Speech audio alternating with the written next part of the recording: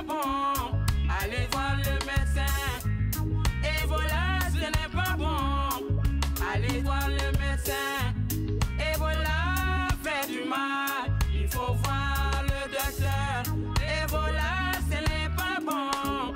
Allez voir le médecin. I'm Femi. And I'm Jessie. And that was Amadou and Mariam, two Malian musicians featured on Africa Stop Ebola.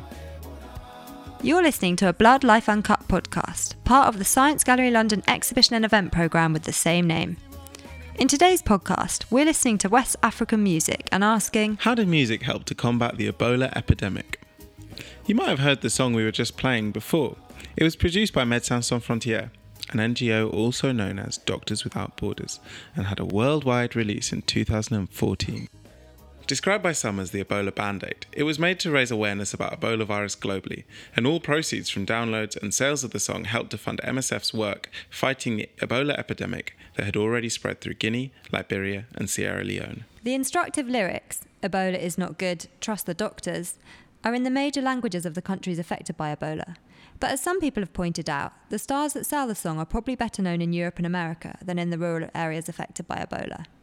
It's less likely that you've heard the other Ebola music by West African singers including Jimmy B, aka the godfather of entertainment, he even made an Ebola movie, or by Liberian hip-hop artist Shadow, whose track Ebola in Town was the most played song of 2014 in Liberia.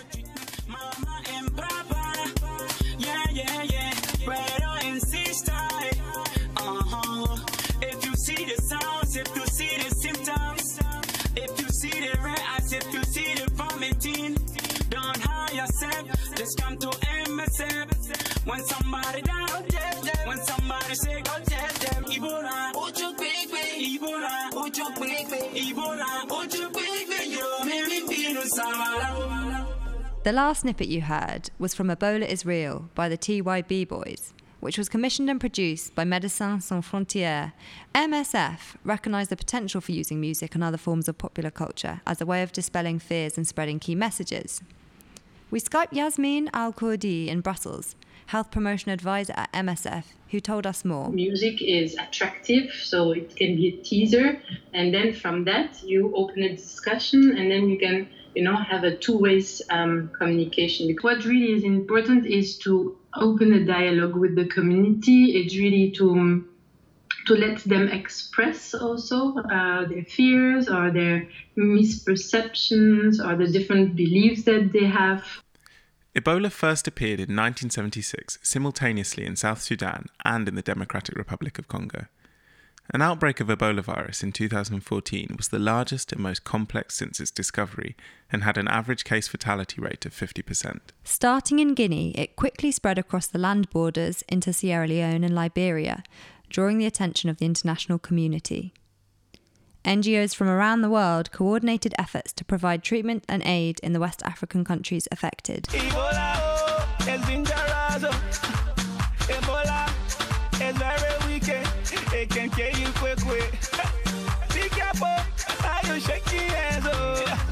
Be careful who you touch. Yeah, the weird thing about Ebola is that it's rapidly transmissible, but also presumably not that transmissible as well. That was Colin. Colin Brown and Natalie Mounter are both specialists in infectious diseases. Between 2014 and 2016, they joined the King Sierra Leone Partnership, a King's College London initiative, in Freetown, where they worked in the Ebola isolation unit that had been established in Connaught Hospital. A lot of people talked about it as a disease of love, which is kind of really how it transmits. So people, when they get unwell, their blood is highly infectious, but bleeding is quite rare. It's difficult to transmit in one sense in that people have to be incredibly unwell for you to get it. It is able to be transmitted quite rapidly when people are caring for individuals that are severely unwell. Ebola virus spreads through contact with the bodily fluids of a person who's infected, and they have to go into your body somehow. So it can be any kind of fluid, like it can be blood, it could be urine, it could be sweat, it could be saliva, it could be feces, and it doesn't have to come from directly from them. Their blood could be on an item, and then you could touch that item, like a piece of equipment, for example, or a mattress, and then you could contaminate yourself then. But then it would need to go inside your body. When someone dies of Ebola, what we call the viral load, the amount of infection they have in them is so high that it's killed them. So the dead bodies are really, really infectious. Sierra Leone and Guinea are majority Muslim countries. As part of funeral tradition in West African Muslim communities, the dead are washed by family members who often use the same water to wash people attending the funeral. Sometimes they also drink this water. Unfortunately, in Ebola, you can't allow that to happen because you can't allow people to have contact with the body, so that we weren't able to release the bodies to the families. People were obviously upset that they couldn't see their family members. All they would see is people disappearing into these kind of white tents that they couldn't look into, never coming out. They would die in there with a very high kind of likelihood, so 70% or so at the start. And then the bodies would be taken away and they wouldn't see the grave. So it was felt that people were being sort of kidnapped. And this really, proliferated that conspiracy theory of that people are trying to harvest organs and trying to get people's blood and things, and that it was all just a lie, that Ebola wasn't really real. It really didn't help tensions, but also it had to be done to stop Ebola from spreading. Ebola,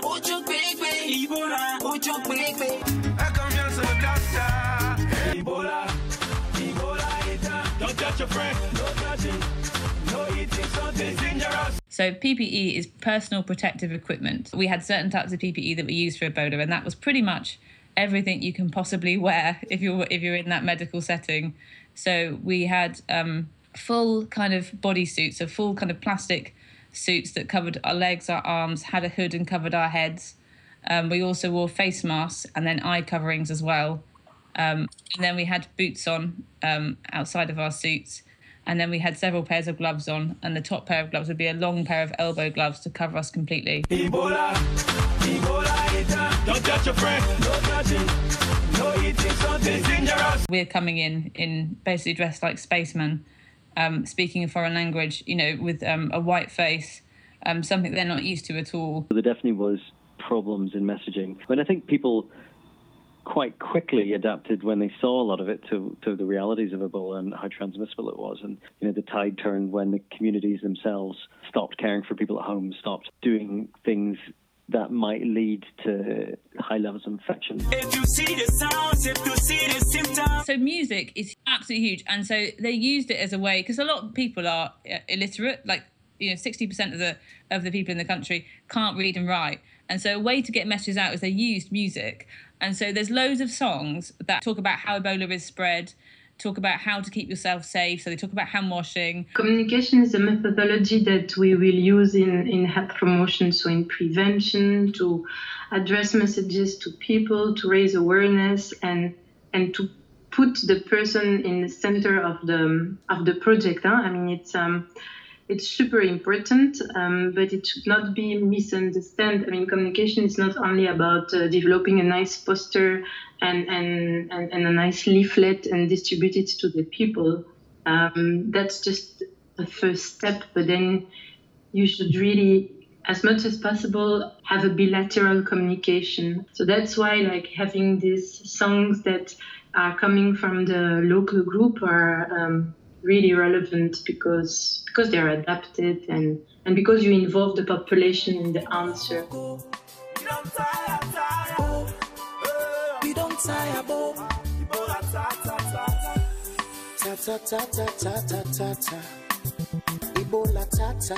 With no available medicine or vaccination to control the spread of Ebola, the only way that the epidemic could be combated was through culture changes that would slow the rapid spread of the disease through West Africa and beyond. There was low trust in the local and foreign doctors who were best equipped to treat people who had contracted Ebola without spreading it. On the other hand, popular local musicians were well-placed and trusted influencers who could bring back a reminder of normal life before Ebola. Ebola music took the messages out of the mouths of foreign people in spacesuits and reformed them in familiar words and rhythms. The messages that could save people's lives now played in kitchens and on mobile phones, becoming a part of everyday life. We can't get this music out of our heads. As you go about the rest of your day, what will stick with you more? What we said or the music we played?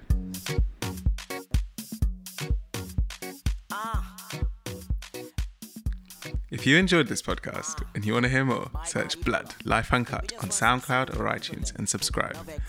And if you want to share this podcast or join the conversation, we're at Sci Gallery Lun, and don't forget to use #Blood17. And visit our website, london.sciencegallery.com/blood, for more about the Blood Life Uncut programme.